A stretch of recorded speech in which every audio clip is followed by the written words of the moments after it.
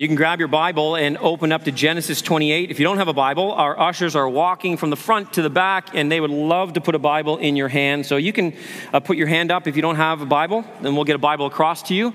And if you don't own a Bible, just keep this. It's our gift to you today. We would love to give you a copy of God's Word, and we pray that it would be a blessing to you, even as we open it now together and study it and meet with God through His Word.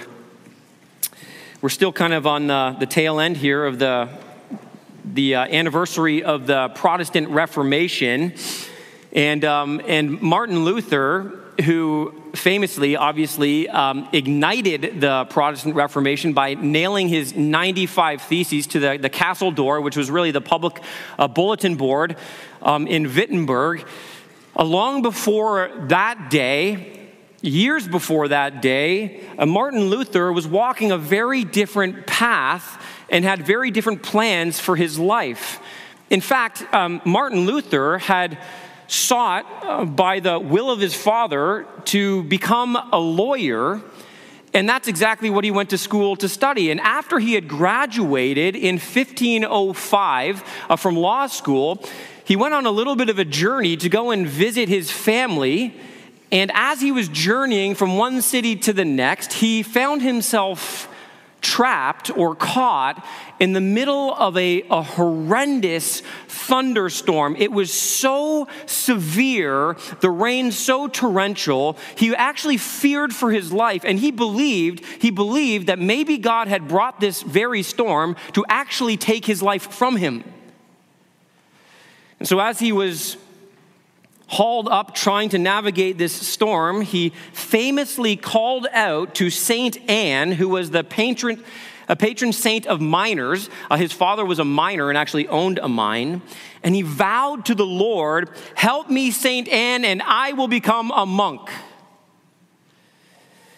And God would call him into the monastery for a brief season. Martin Luther, from that day forward, he put aside his law degree and he did become a monk.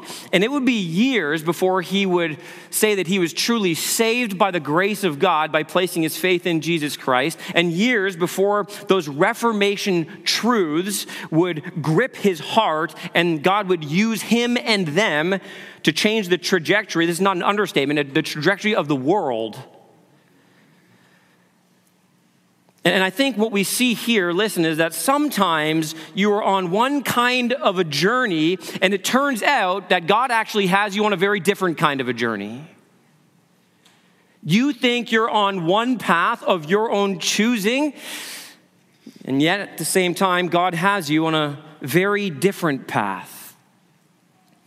And all throughout church history, you can trace this kind of an idea, whether it's Augustine or John Calvin planning to go a particular direction only to be rerouted and find themselves on a very different path. And really, this happens to all of us at some point in our lives, maybe at multiple times in our lives.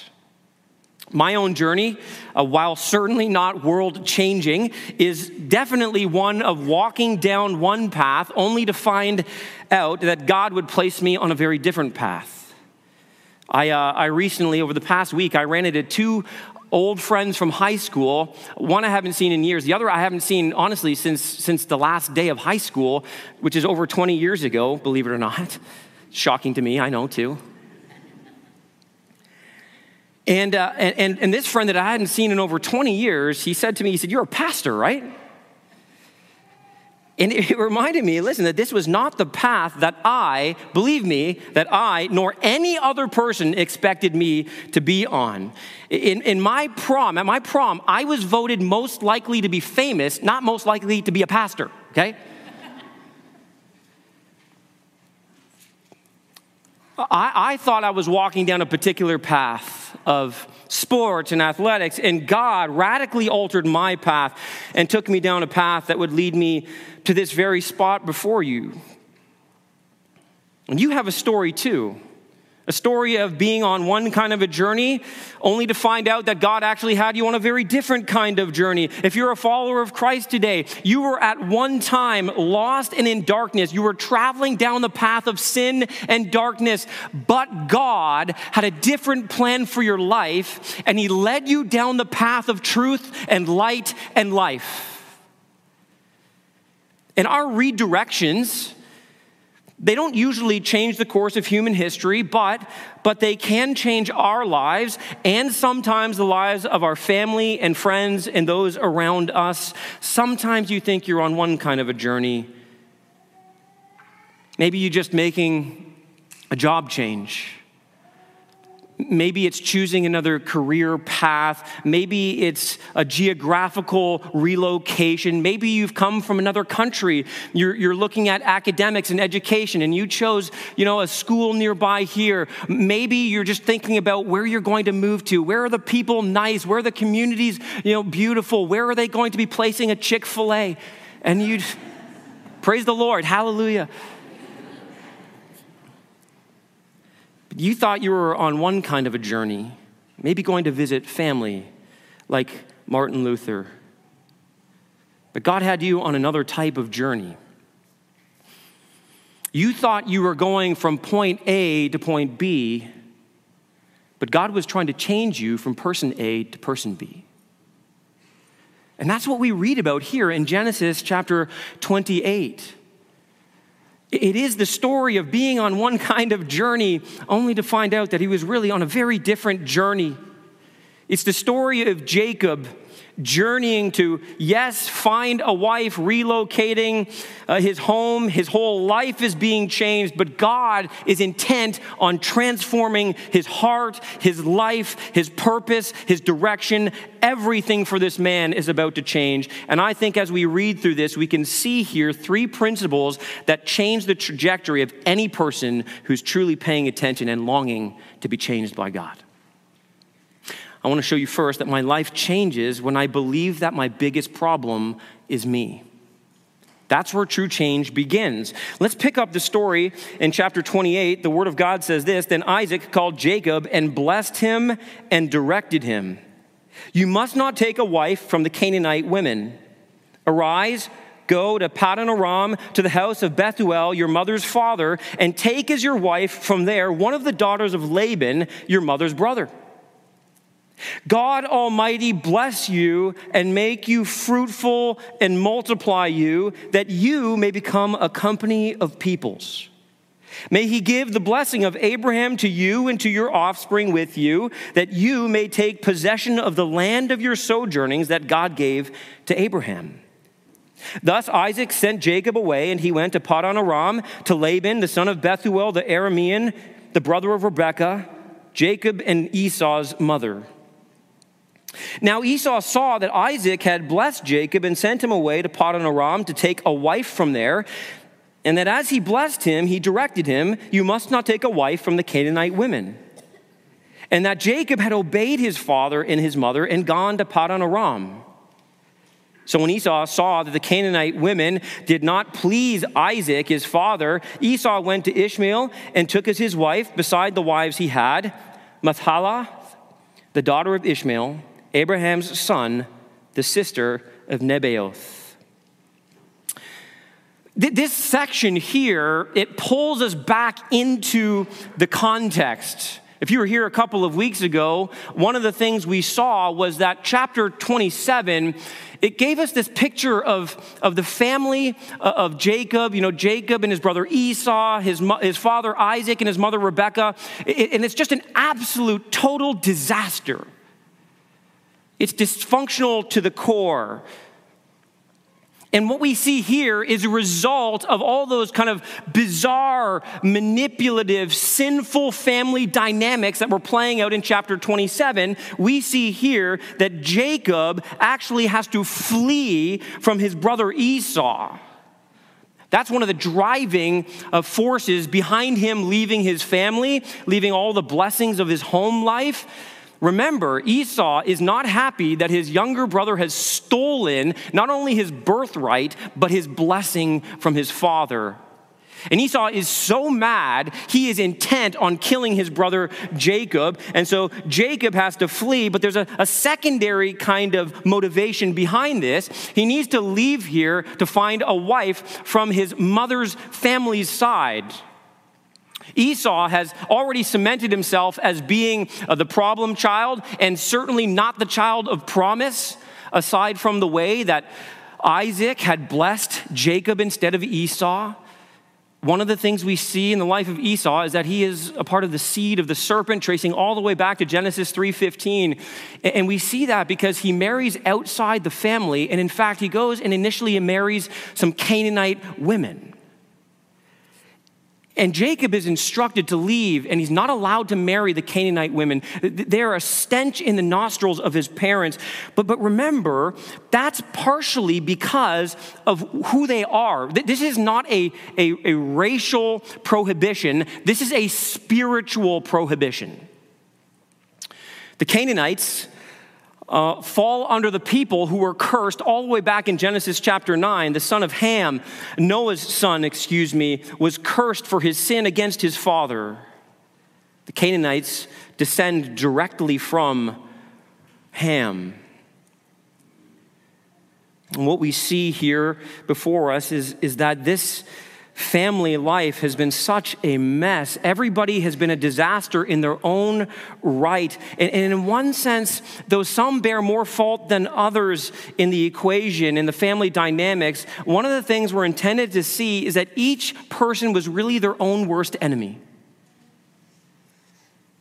Isaac's favoritism and his failure to lead, Esau's rebellion, his pride and his anger, Rebekah's manipulation of not only her sons, but of her husband, Jacob's lying and deceiving. And if there's one thing that's clear from this passage, listen, it's that all have sinned and fall short of the glory of God. There's none who are righteous, no, not one. Even in the chosen family of God, the people that God is going to use to bring about the gospel, the message of salvation, they are all flawed, sinful human beings. They are unworthy and undeserving. And part of what we're supposed to see as we look at them is ourselves. We're supposed to look at them and say, I'm just like that. There's not one sin that I've just listed off in all of these individuals that I have not committed in my life, at least at the very heart level. And we are all our own greatest problem because we are all fallen human beings under the curse of sin. Every human journey begins on a path of sin. Our tendency, however, is to believe that our biggest problem is outside of ourselves. When we look at our life and we see our situations, we're inclined to first blame other people for our problems, to believe that our circumstances are our biggest problems, that our lives will never truly change. Listen, they'll never truly change. You got to get this until we believe that we are our own biggest problem. I'm my own biggest problem, and you are your own biggest problem. And that's because within you lies selfishness and sin. And that helps us understand what's said here in this passage, especially in this first section. Because it reminds us, listen, that God is in the business of saving sinners, not saints. So God, he blesses Jacob through Isaac. We see that here in verses 2 all the way down through verse 5.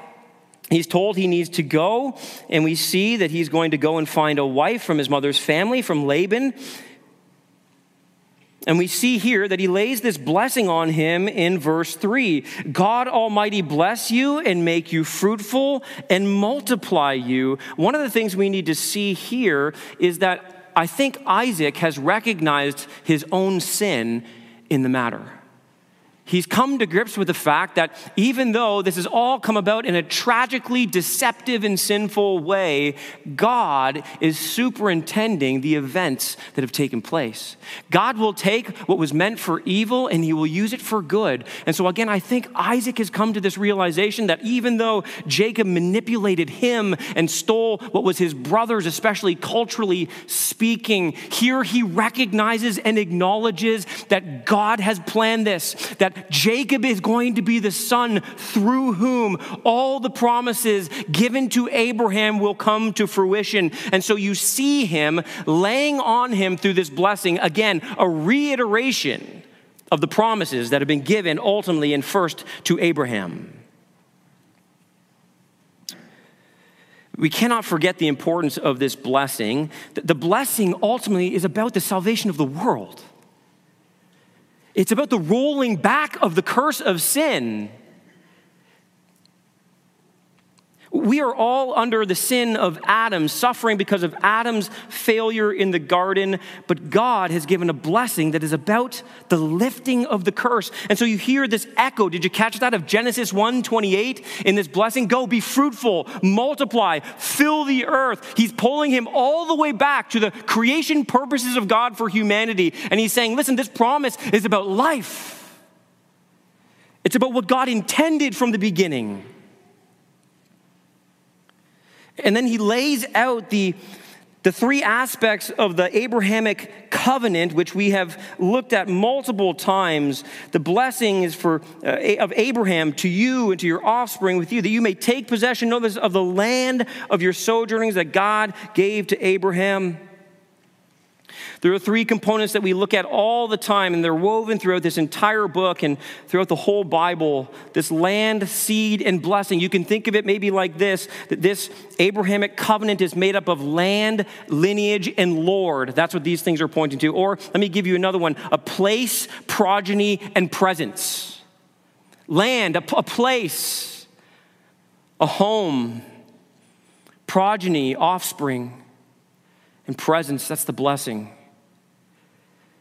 Every time we talk about this, I'm inclined to remind us, because I really think there's a lot of confusion about this and misunderstanding about this. But anytime we come across the Abrahamic covenant, listen, the first thing you need to do is remember why it's there. It doesn't come in a vacuum, okay? So anytime you hear about land, seed, and blessing, here's what Moses wants you to think. He wants you to orient yourself backwards before you move forward. You get that? Okay? So everybody say backwards. Go ahead. Backwards. Okay, so when you think of land, let me just give you, okay, when you think of land, what are you supposed to initially think about? He's already given us a textual indicator. Be fruitful and multiply and fill the what? The earth. That's the same word, land, okay? So he's telling us that this is about God's intention from the very beginning. Land promise is about, listen, the global fulfillment of God's purpose. It's not just about this little piece of land in the Middle East. It has broader ramifications. It is about the whole earth being filled with the people of God and the glory of God. Okay, so you have to go backwards to understand the trajectory moving forward. It is about the renewal of creation. This is so important, which ultimately comes to fulfillment, listen, in the new heavens and the new earth. God, in other words, he didn't make the world to be broken and defiled and ruined by sin forever. Isn't that good news? He didn't make it for that purpose. No, God made the world so that he could display his life-giving power in a world broken by his judgment because of sin. And it's pointing us, yes, backwards, but ultimately it's pointing us forward to the new Jerusalem, the new heavens, and the new earth where glory will reign and righteousness will rule. But the seed promise there, progeny, it has two elements to this promise, okay? It's a twofold kind of picture that we're supposed to see. And again, it pulls us backwards to Genesis 3:15. At the very beginning, the promised seed. The one who would put an end to sin and Satan. And so what we're supposed to see first with this promise of seed, progeny, offspring, is that there is a line of descent that is going to be traced throughout the whole scriptures until we get to its ultimate fulfillment in the greater son of Abraham, the truest son of Abraham, Jesus Christ, Lord of glory. But secondly, we are to understand, and this is based on Galatians 3, we are supposed to see that this has a second layer to it. That it's about us. Those who have turned from our rebellion against God and placed our hope in Christ. and who now believe in the God of Abraham. And because of our faith in the seed, Jesus Christ, we become the offspring of Abraham, the people of God. The blessing again speaks, we looked at this last time, to presence. Knowing the presence of God, we will be his people. He shall be our God. He will dwell in our midst. He will dwell with us. That goes all the way back to the garden when God walked with Adam and Eve. His presence was there in a unique way, and it points us all the way to the new heavens and new earth. Listen, where we will see his face.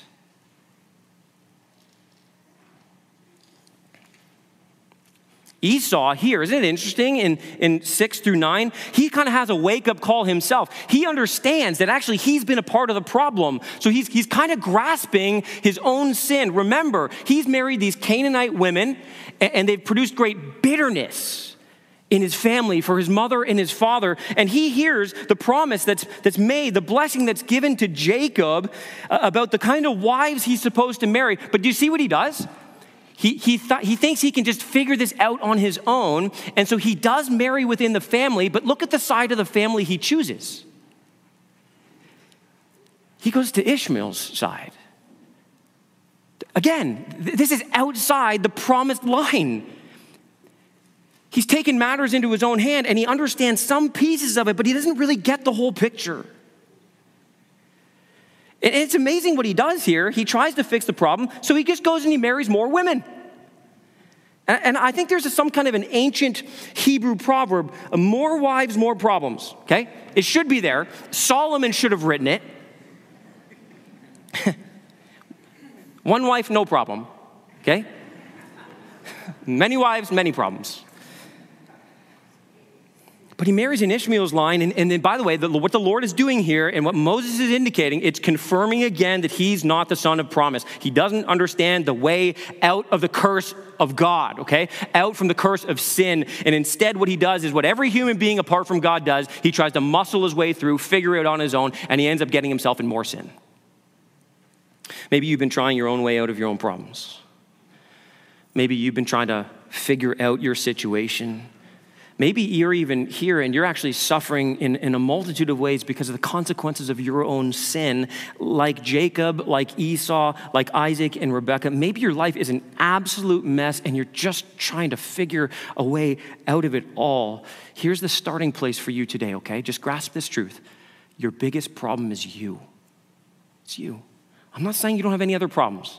I'm not saying you're not necessarily in bad circumstances. I'm not saying you can't do things circumstantially to make your life better and easier. That's not, hear me say this. I'm not saying that's not a real thing. But what I am saying is this. This is always true from a spiritual perspective. Your biggest problem is you. Sin, remaining sin. So start there and realize that you are your biggest problem so that you can, like I said, here's what that means. If you're your biggest problem, you want to know what this means? It means you cannot be your best solution. Okay? But this is the message of the world, is it not? You figure it out. You do it. You can be good enough.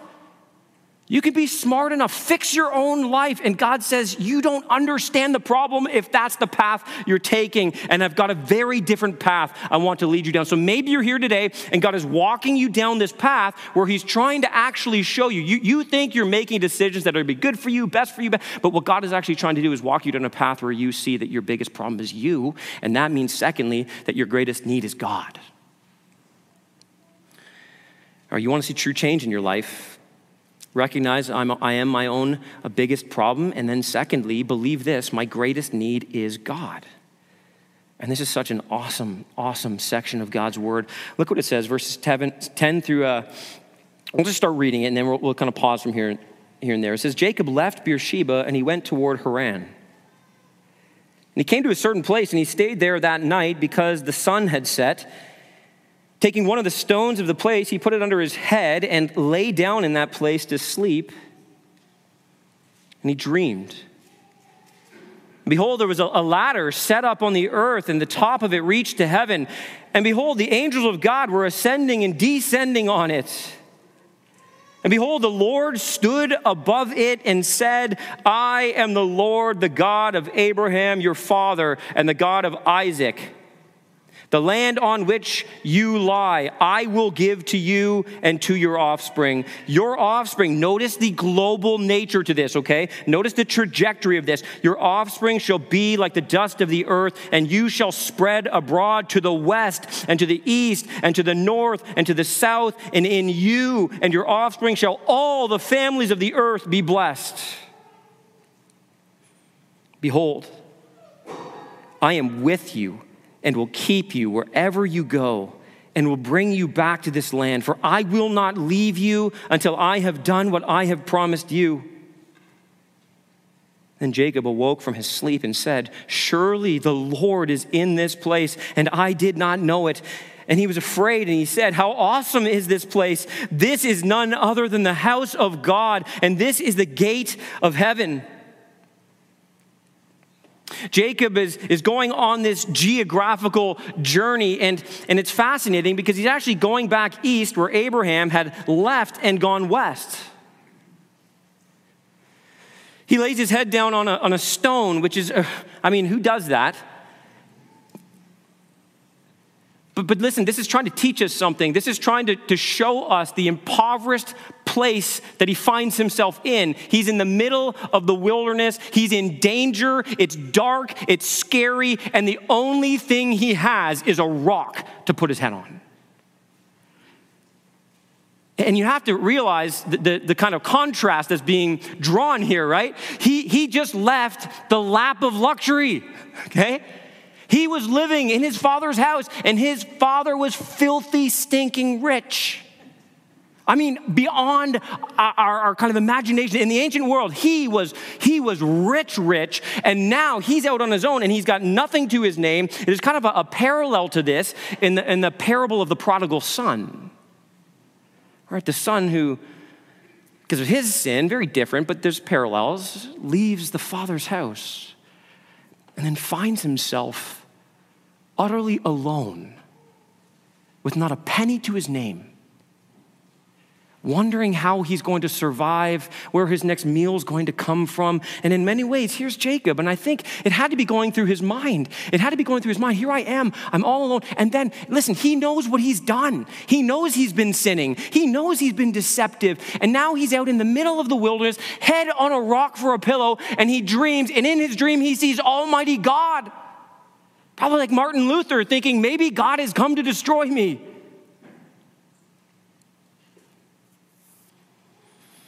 But this dream, listen, this dream will change the trajectory of this man's life. He will never be the same because of what takes place here in these moments.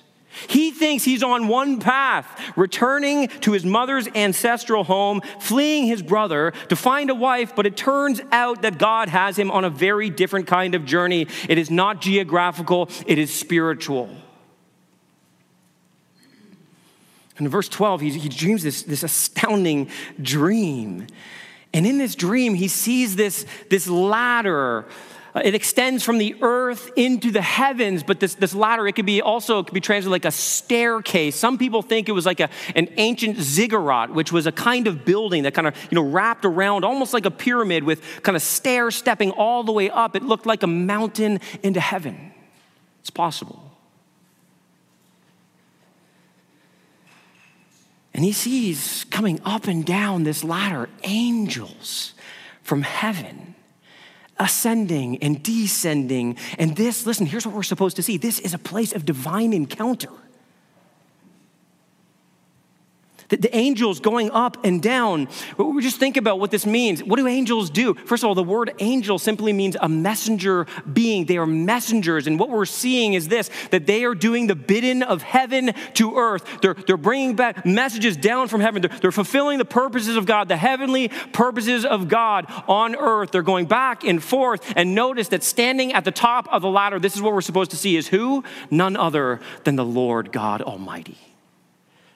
It's possible to translate this as him standing beside the ladder. That's a very possible translation. I think it's better to understand that he's actually at the top, and it indicates this sovereignty and supremacy, that he is superintending the events and the affairs of human history down to the smallest, most minute detail. And he's speaking specifically here to Jacob, this man who's all alone, fearful for his life. He has nothing but a rock for a pillow. And what God is saying to this man in this moment of time is this: listen, I am above it all. I see all your circumstances. I see all your troubles. I see all your sin. I see all your problems. I see your past. I see your future. I am sovereign over everything. There's not one part of your life, listen, there's not one part of your life that God doesn't know about, that God doesn't see, that God doesn't care about, that God is not actively involved in. He's over it all. And this moment of divine encounter is also demonstrating, listen, that there is a connection between heaven and earth. They are different realms, for sure. But they are not disconnected. They're actually very much intimately tied together. There is a supernatural realm, right? There are principalities and powers behind the earthly authorities, the governments, individuals, kings of this earth. There is a supernatural world that is actively engaging in the affairs of humanity. And yes, some of them for evil purposes, but there is a God. Listen, I love Martin Luther said this, right? The devil is still the Lord's devil. He's got him on a leash. God is over it all. God is intimately involved with his creation. He is not distant from the events that take place on this earth and in your life. This is a revelation and a communication all by God's initiation. Think about this revelation that he is experiencing in this moment. God is bringing to Jacob something of himself. And then God communicates to him that this ladder means that God can come down to man, and perhaps maybe even man could get to God. Do you remember another time in Genesis when there were people who wanted to build something and wanted the top of it to reach into the heavens? Does that ring a bell at all? Moses is intentionally wanting us to think back to Genesis chapter 11 with the Tower of Babel. A man-made tower, probably a ziggurat, which is why there's maybe an association here. But a man-made tower where man is trying to displace God, or somehow, at the very least, get to God with his own power and his own wisdom and his own strength, his own efforts. But God here instead is graciously giving to Jacob what the people of Babel sought by their own strength and wisdom. He is telling him that there is a way to access God, but it's different from man's way. It is not a human way. It is a divine way. That this is the way of salvation, is it not? Where God graciously gives to his people what the world desires and seeks by its own wisdom and power, but what they can never get. And in verse 13 here, there's a kind of very skillful and intentional way that this is arranged to indicate again that it is the Lord who is above it all. The focus is intended to narrow from this ladder and the angels to the one who stands above it all. The central point of this vision is God himself. One commentator says this, that Yahweh presided over the commerce of Jacob's life. God was directing everything. There was heavenly activity in this desolate place on Jacob's behalf. And God here himself, he reiterates the covenant promises, making it clear that yes, Jacob, I will use you. In verse 14, again, we see this picture of these promises that there's this global reality. One day it will be filled in the new heavens and new earth. And then so Jacob, even though he'd never see the fulfillment of these promises in his own life, he was like Abraham. He would become like Abraham, who believed that even if he died without seeing the fulfillment of the promises, even if he never got to touch the land himself physically in this life, he believed with all of his heart that one day God would raise him to life and that he would walk in the land with all those who have faith in the promised seed of Abraham. And then look at verse 15 for a moment. Look at the picture of God's presence here. This is so amazing. Behold, I am with you and will keep you wherever you go. You can't outrun my presence. You can't leave my presence. I will be with you wherever you are, and I will bring you back to this land. I know it's going to be 20 years. 20 years. And I can imagine that over 20 years, here he is, Jacob, under Laban's household. I think he probably thought about this promise often. God, when's the time? When's the time? When are you going to bring me home, Lord? For I will not leave you until I have done what I have promised you. I mean, Christian, how awesome is it that you and I can cling to these very same promises that Jesus himself has said, I will never leave you or forsake you. I will be with you to the end of the age. It's as if God's saying to Jacob, and I hope you hear this today, if you're in Christ today, I hope you hear this, as if God's saying, listen, I see everything going on in your life. I know everything going on. I know it all. And I've got you. I've got you. I've got you. And just notice that he didn't come down to him and tell him that he needed to fix himself. Did you catch that? Notice that he doesn't come down and even tell him right now that he needs to change. You know, Jacob, you know what? Here I am, and you just need to be a better person. You need to fix your life. You need to clean yourself up. No, he doesn't do that. He gives him this divine encounter to show him that what he needs is God. Doesn't need to do anything. He doesn't need to fix himself. Doesn't need to heal himself. Doesn't need to mend himself. Doesn't need to clean himself up. What he needs is God. And this is the Emmanuel principle, if we can call it that we keep seeing throughout this book, right? Emmanuel, the very words we celebrate every Christmas, right? God with us. And God wants you to believe this is true for you today. God wants to listen. He wants to do so much for you and in you, but he must first be everything to you. Don't miss this. You cannot want the blessings of God more than you want the God of blessings. And this is so central because we can so easily swing into wanting things from God instead of wanting God himself. And whatever you believe you need, by the way, more than God, is your God. It's what you worship. And I love this picture because really what we're being told here again is that this transforming event in Jacob's life is all of God's grace.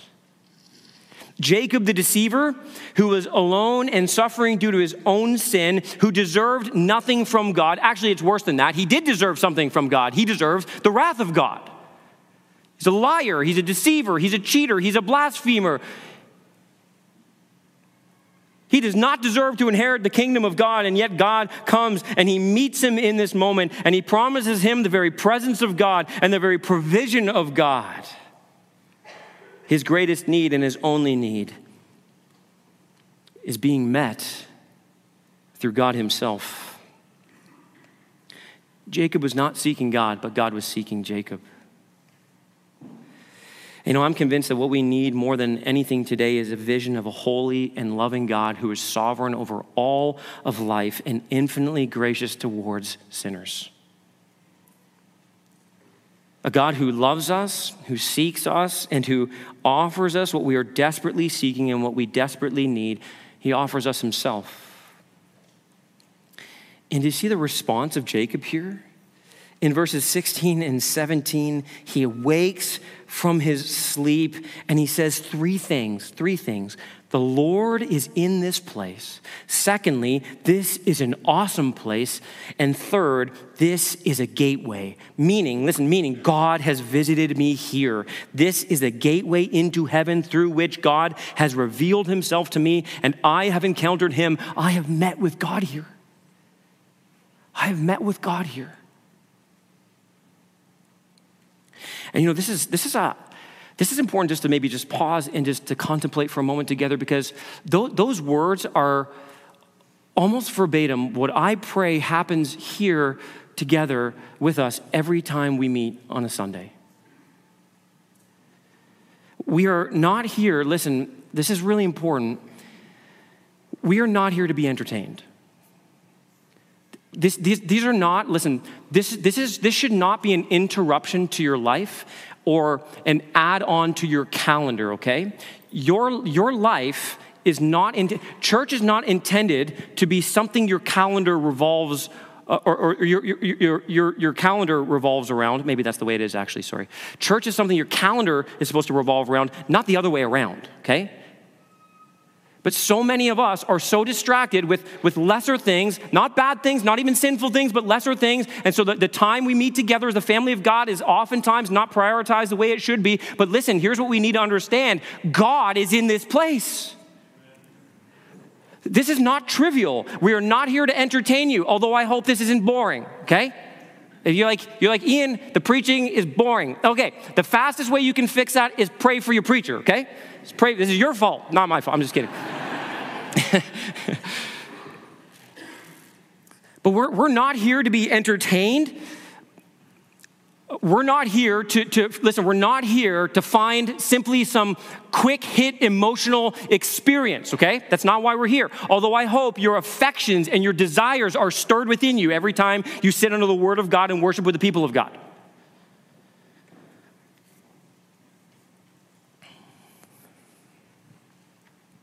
We're not here simply to consume information. Although I hope you do learn things and that you're growing in your knowledge and understanding of the Word of God. But listen, if that's why we're here, if any of those reasons are why we're here, we are missing the whole point. We are here, church. I cannot emphasize this strongly enough. We are here to have a divine encounter with the Almighty God of the universe, the one who made heaven and earth.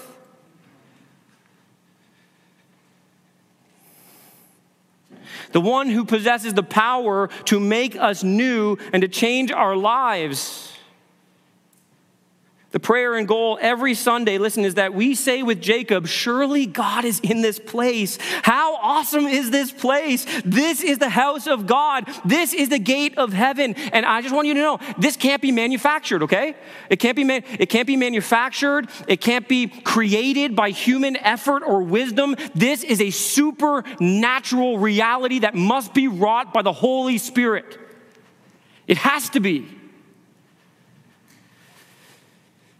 It's a miracle of grace that we must ask for and we must aim at. You say, how do we aim at this as the people of God? Here's how we do this. We aim at this by opening God's word, his revelation of himself, and praying for God's Spirit to move in power. I want to encourage, if I give you one application from this, it would be so simple and so easy, and yet I think we neglect it because we're not thinking about it. And I would just say this, pray with me every week. Pray with me every week. And some of you are so faithful to do this. Pray that the Spirit of God shows up every Sunday when we open his word and the truth goes forward, that God would move in power. He would grip our hearts. He would open our eyes to behold wonderful truths and things in his law, that we would see the glory of God in the face of Jesus Christ. Pray for your own heart that you walk into this place, not just listen to check a box or to fulfill some kind of a commitment to yourself or someone else. Pray for your own heart as you walk into this place. God, meet with me. Change me. Show me your glory.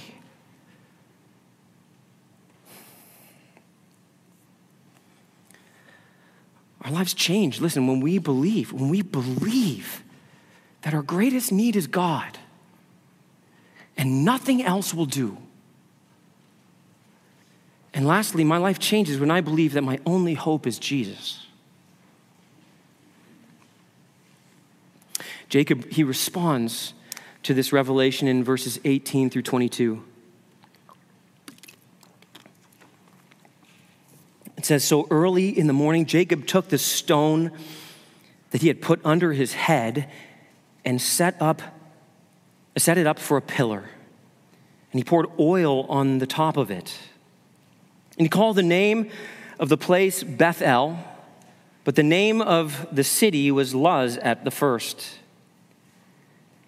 Then Jacob made a vow, saying, 'If God will be with me and will keep me in this way that I go, and will give me bread to eat and clothing to wear, so that I come again to my father's house in peace, then the Lord shall be my God. And this stone, which I have set up for a pillar, shall be God's house. And of all that you give me, I will give a full tenth to you.'" I want you to notice first that Jacob responds in worship. This is the frequent response of those who have encountered God in some kind of a divine revelation, and it is the right response. And then he names the place. This happens so frequently.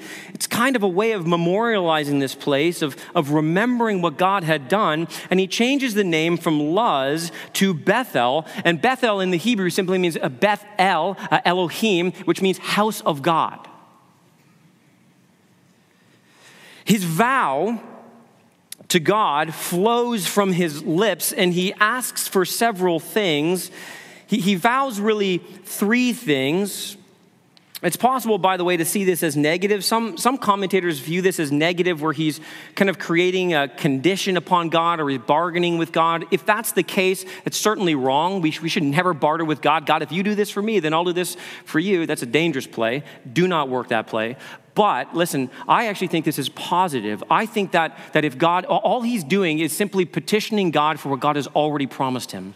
It's almost his way of recognizing, God, you said you'd do this for me. You said you'd do this for me. And it's his way of stating it as a belief.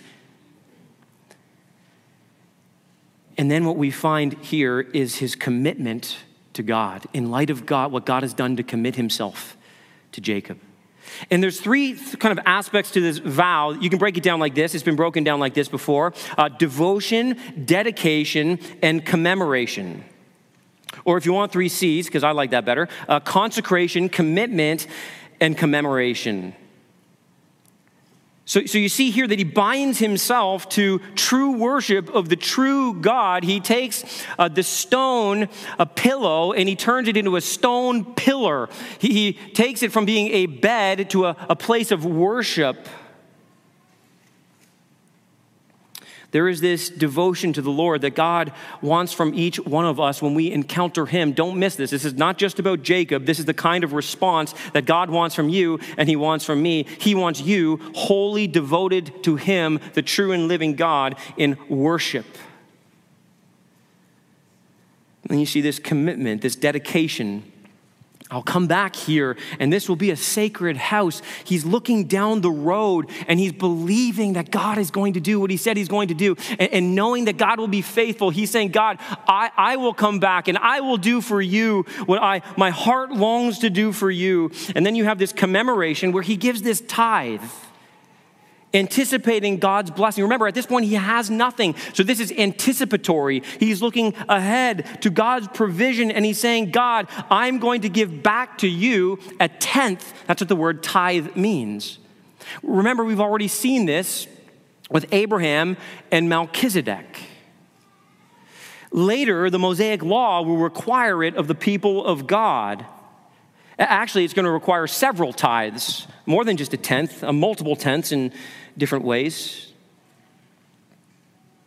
And again, when we look at this, but let me just kind of expand on this idea of the tithe for a moment. This is one of the signs that God has changed you.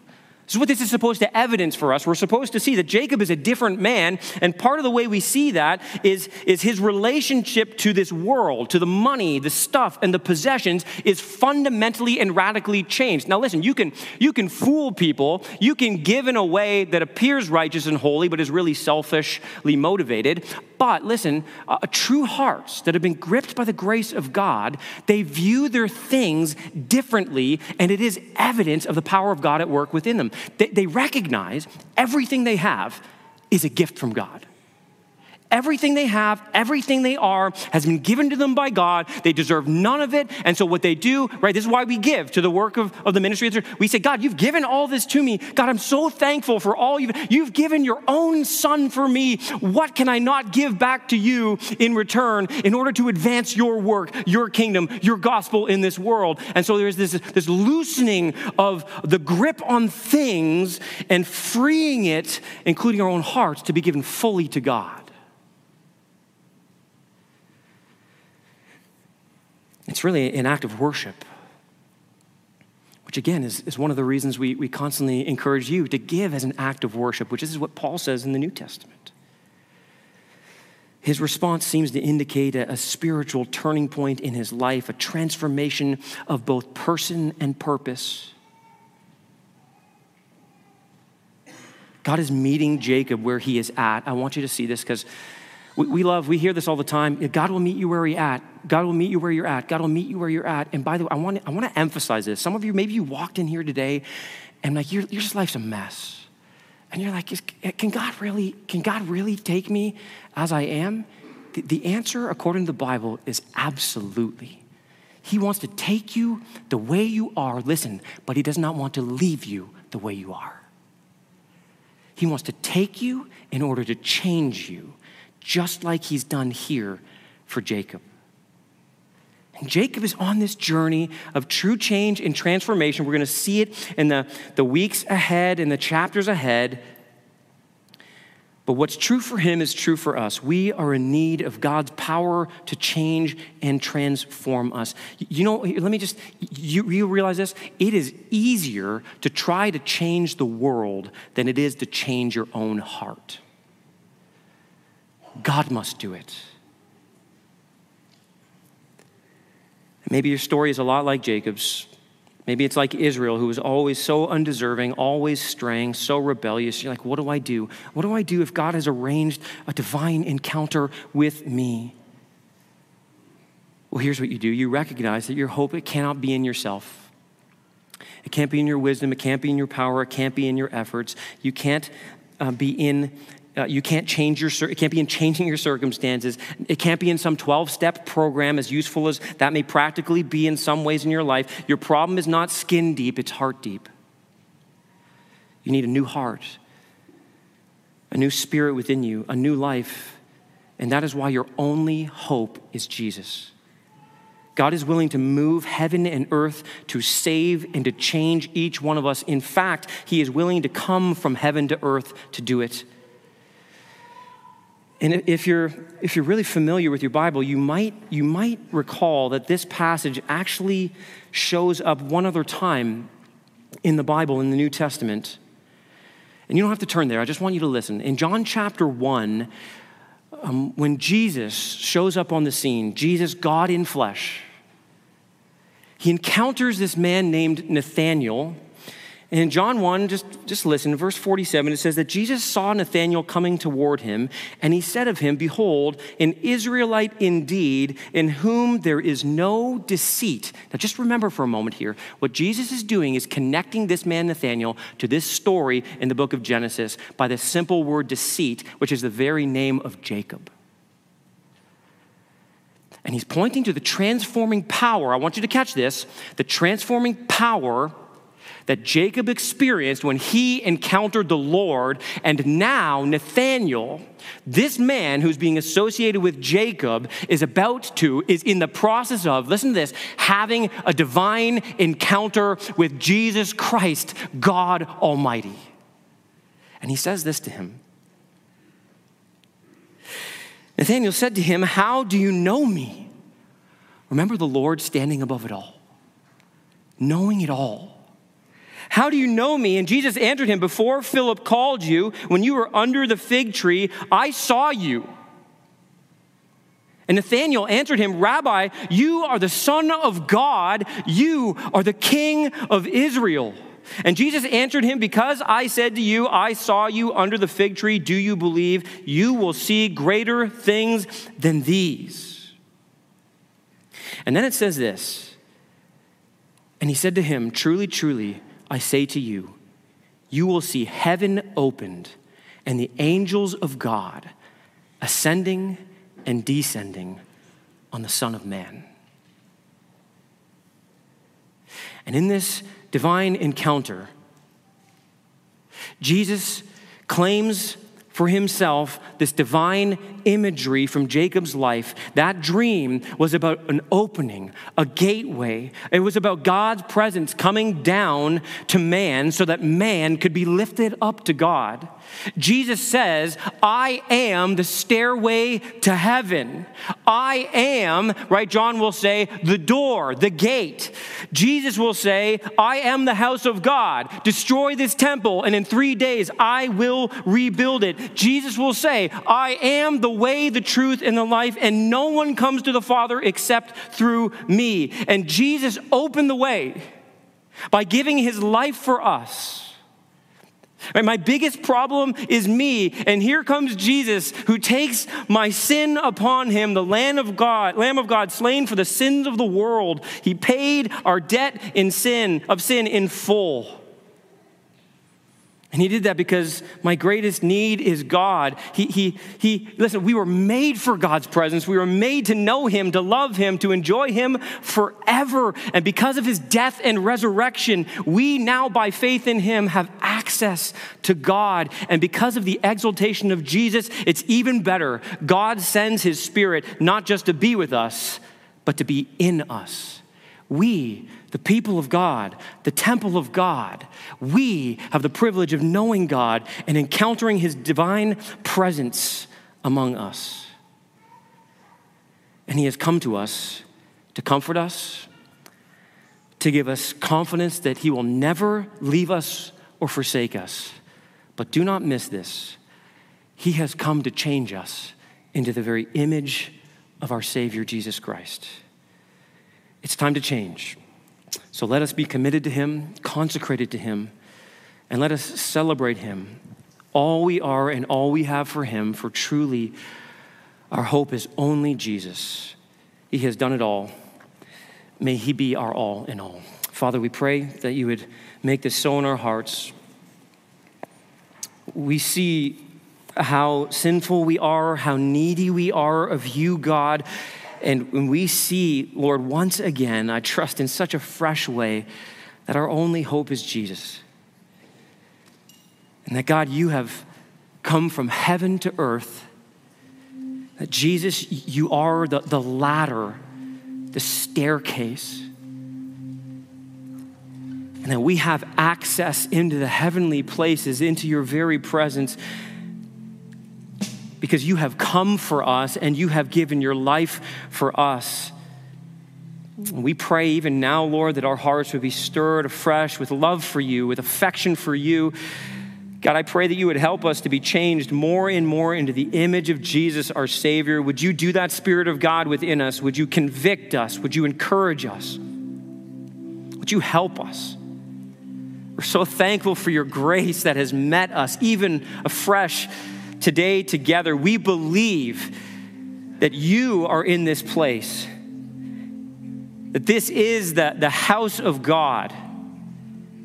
And we pray now that you would receive our highest praise, for you and you alone are worthy. We pray this in Jesus' name. Amen.